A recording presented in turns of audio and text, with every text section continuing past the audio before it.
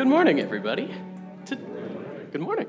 Today, we're continuing our series on divine interruptions, moments where God interrupts or gets in the way of our regular lives. And one example of an interruption that I can think of, maybe some of you are familiar with this if you own a cat, or maybe it's just our cat. He's kind of weird. But in the middle of the night, you're sleeping and having nice dreams, and then the cat just comes in and jumps on the bed and starts stomping around all over you and wakes you up, and it's really frustrating. Quite annoying. But anyway, we're going to look at a passage today focusing on interruptions from the life of Jesus, of how he allowed his life to be interrupted and how we need to use that as an example in our own lives. So let's open in a prayer. Heavenly Father, thank you for this beautiful day and the opportunity to gather together. Help us to learn today the great love that your Son Jesus had for every person, no matter their differences, as he allowed his life to be interrupted for our salvation. And help us to see that we should model our lives in the same way as we go and make disciples to everyone, no matter their differences. Amen. So in our text today, we see Jesus get interrupted several times by several different people. So at the beginning, we see him just trying to teach the crowds when he first gets interrupted by a high-ranking official. Now, this was a guy who was pretty well respected in society. He was a high-up official. And he comes to Jesus and he says that Jesus needs to leave immediately and come with him because his daughter had just died. And he needs Jesus to come and heal her. So Jesus wasn't upset. He willingly follows the man and heads on his way with him. But as he's on his way, he gets interrupted a second time. And this time, it's by the woman with a blood disease. Now, she'd had this disease for a while, and because of this disease, she was probably seen as an outcast society, not usually allowed to come together in a big group with other people. And she tries to touch out and touch his cloak, to reach out and touch his cloak. There we go. Words are hard sometimes. She tries to reach out and touch his cloak with hopes that it would heal her. And this, in my opinion, is one of the coolest instances in the entire New Testament that showed Jesus' incredible power. Think about like a celebrity or a singer walking through a red carpet or walking through the audience. Everyone is reaching out and trying to touch them, right? That's just kind of what we do when there's someone famous around. And that's kind of the status that Jesus had gotten by this point in his ministry. Everyone kind of knew who he was. They knew he had some power. He was kind of this little bit famous guy. So here's this big crowd that's all, this mass of people all around Jesus. And he's walking through them, and everyone's got their hands out trying to touch him. And this one woman thinks to herself, if I only touch his cloak, I'll be healed. And she reaches out and touches him. And Jesus feels the power leave him. And he knows that this woman touched him. Now, he wasn't upset with the woman for interrupting him. He talked with her. He told her that her faith had made her well. Didn't frustrate him at all. So then Jesus finally gets on his way again, and he makes it to the ruler's house, and he does miraculously raise the high official's daughter from the dead. And he gets on his way again, but the interruptions don't end. After he left, he gets followed by two blind men who also interrupt him. And they were very persistent. They wanted him to heal them. They were willing to do whatever it took to get healed by Jesus. And they even follow him into someone else's house in an attempt to get healed. Now, one theory about these men is that they were opportunists. They were relentless in their pursuit of getting what they wanted, and that was to be healed by Jesus. They were kind of frustrating, a little annoying, pestering Jesus, needing to be healed by him. They didn't possess any social clout, unlike the ruler. They were bold enough, though, to follow him into someone else's house to get what they wanted. And despite how frustrating and annoying they might have been, it didn't bother Jesus. He still healed them. He still showed care and love for them, compassion. So he heals them, and he gets on his way once again. But yet again, while he's traveling, there's another interruption. And this time, it's a man who is mute because of demon possession. And once again, he's not upset by this interruption. He heals the man, and he casts out the demon. He goes on his way. To conclude the passage, then, Matthew writes that this cycle of interruptions continued throughout Jesus' ministry. He continued to show love and compassion to people, allowing them to interrupt his teaching because he wanted to show love to them. Throughout this entire passage, we never once see Jesus show any signs of frustration about being interrupted so many times. Think about the human nature of Jesus, maybe how we'd respond. If we were doing something and we got interrupted 4 times, wouldn't you just want to snap at the fourth person? Just blow up on them. I'm trying to do this. Just leave me alone. I'm tired of being interrupted, right? That's how I'd maybe be feeling a little bit. But that's not what Jesus does. He stays calm. He doesn't get frustrated. He's compassionate and he's patient despite all of the interruptions. He shows love to all of these people. Now, as we look at this text, an important aspect of it is that the differences didn't matter to Jesus. Looking at all the people that Jesus helped, there were some pretty big differences between them all. First, there was the ruler, a guy who was pretty high up, respected among society. Jesus didn't get frustrated by him.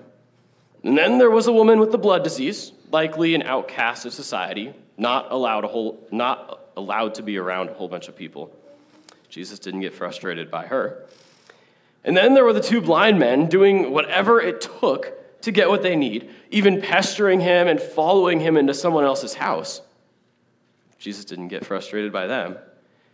And finally, there was the demon-possessed man that other people might have feared. He was certainly someone who was an outcast of society. Jesus didn't get frustrated by him. Despite all the differences, Jesus showed love to each of them. He shows compassion and he heals them and helps them in their unique situations. The differences didn't matter to Jesus. He viewed them not as frustrating interruptions, but just as people who were in need. He recognized that his mission on earth was not to live life the way he wanted, but instead to serve people and help the needy. He understood his mission and put others' needs in front of his own life. And that mission and mindset led him straight to the cross later on in life, where he put his own life aside for us so that he could defeat sin, death, and the devil and offer us eternal life through the forgiveness of sins. He didn't focus on the differences between all of us when he said, I love you enough to interrupt my entire life so that I can die, so you can be saved. When he looks at us, he doesn't see the differences. He sees loved children of God who are spotless, unblemished, and forgiven through his death and resurrection. Now, Jesus' actions here in this passage and his death and resurrection, they raise an important question for us today. Are you okay with letting God interrupt your life so that you can serve others like Jesus did? Think about it for a second. Are you okay with letting God interrupt your life so that you can serve others just like Jesus did? It's kind of frustrating, kind of hard. We want to do life our way a little bit. Kind of hard to let that happen, right? But just like Jesus, we're surrounded by people who are hurting. Now, God didn't send us into the world to perform miracles like Jesus did. He doesn't expect that of us. But simple acts of empathy, reasonable care, a listening ear, those things can just go a long way if we're willing to let our lives be interrupted. Are you willing to be interrupted enough to look into someone's pain and walk with them through it? And just like Jesus did, we should be helping people regardless of the differences from each other or us. Are we willing to support hurting people even if they don't align with our political or religious beliefs? Jesus didn't have a prerequisite for people to come to him. So why should we? Living in this way reflects the love that Jesus showed us back to other people in our lives. He was willing to put aside his entire life for our salvation. Because we're thankful that Jesus did that, we're called to reflect upon that and do the same thing back to other people.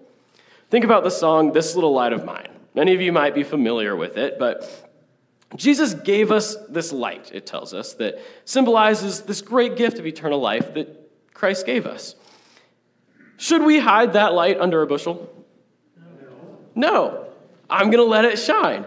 We want the whole world to see our light, to see that Jesus loves them enough to die for them too, just like he died for us. And one way we can show this light is by serving others. We don't want to hold back the light from someone just because they might be a little bit different than us. We need to show that same love and compassion that Jesus showed towards us and the 4 people in this story to those in our lives who interrupt us. Now, in order to do this, though, we need to consider another question. How do we view interruptions? We live in a culture that is obsessed with productivity. It's kind of that work hard, play hard mantra, right? You're supposed to go to your 8 to 5, 9 to 5, do the work that you're responsible for, and then you get to go home and watch Netflix and eat Cheetos, right? That's kind of what we want to do oftentimes. But the reality is, most of life is riddled with inconveniences, unexpected struggles, or challenges that just come one after another that get in the way of that Netflix and Cheetos time. When we view interruptions this way, they become negative. We want our lives to be in our control so we can do what we want. I mean, it sounds great, right? But as we've talked about in previous weeks, God is the one who's in control. The plan for our lives is his, even when we think it's ours. Rather than viewing these interruptions as things that get in the way of our regular, normal life, we need to see them as divine interruptions, as God showing us his control.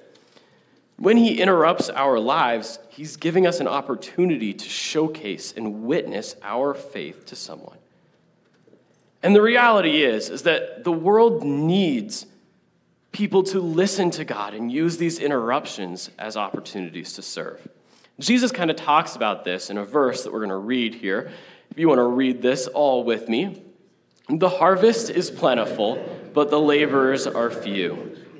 See, what Jesus means by this verse is that the world is broken, and there are many people who need love and care. That's the harvest, the people who need someone to just give them a little bit of love. Now, unfortunately, though, there aren't enough laborers, people who are willing to care for those people. When God interrupts our lives, he's giving us the opportunity to be a laborer, to be someone that shows love, to be one of those people that the world desperately needs. He's giving us the opportunity to reflect the love that Jesus showed us when he died on the cross. And instead of doing what maybe is natural and being annoyed and frustrated when we get interrupted, we need to view them as a door that God is opening for us to share his love to someone. Now, of course, we're not always going to know exactly what to do in a situation when God interrupts our lives. Sometimes they're a little difficult, and they just take a little bit more prayer and devotion to figure out where God is leading you in a specific circumstance. But regardless, even with those difficult interruptions, we can strive to remember these interruptions are divine. They are from God. And sometimes the harvest does have some differences, political, religious, whatever it may be.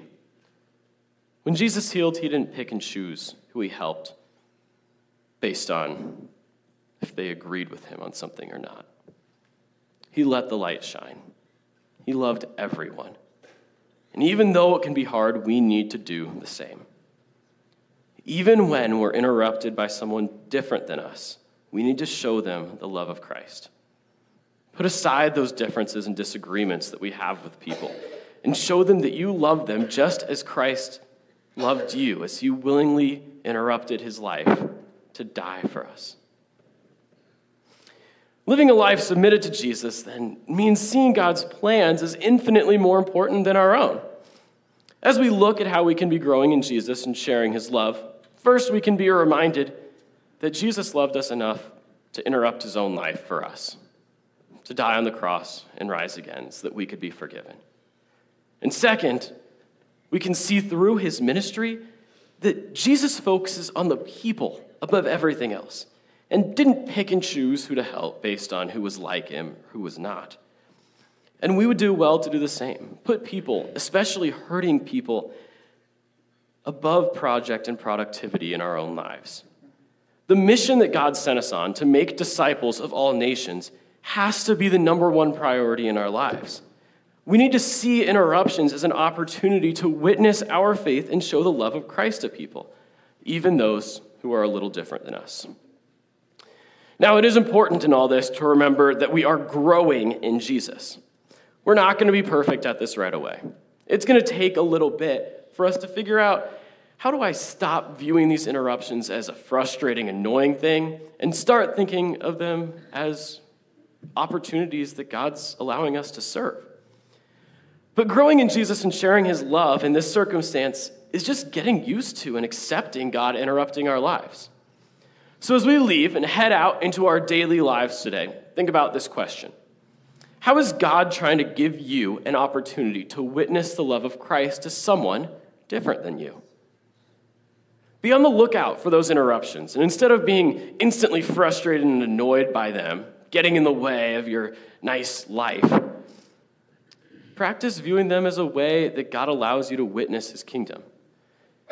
And when we're interrupted by someone different than us, show them the love of Christ. Let's pray. Heavenly Father, thank you for the divine interruptions you send our way that give us the opportunity to witness to others. Allow us to remember that the plan for our lives is in your hand, that you are the one in control. Help us to put aside our differences with others and remember that the greatest task we have is to spread your love.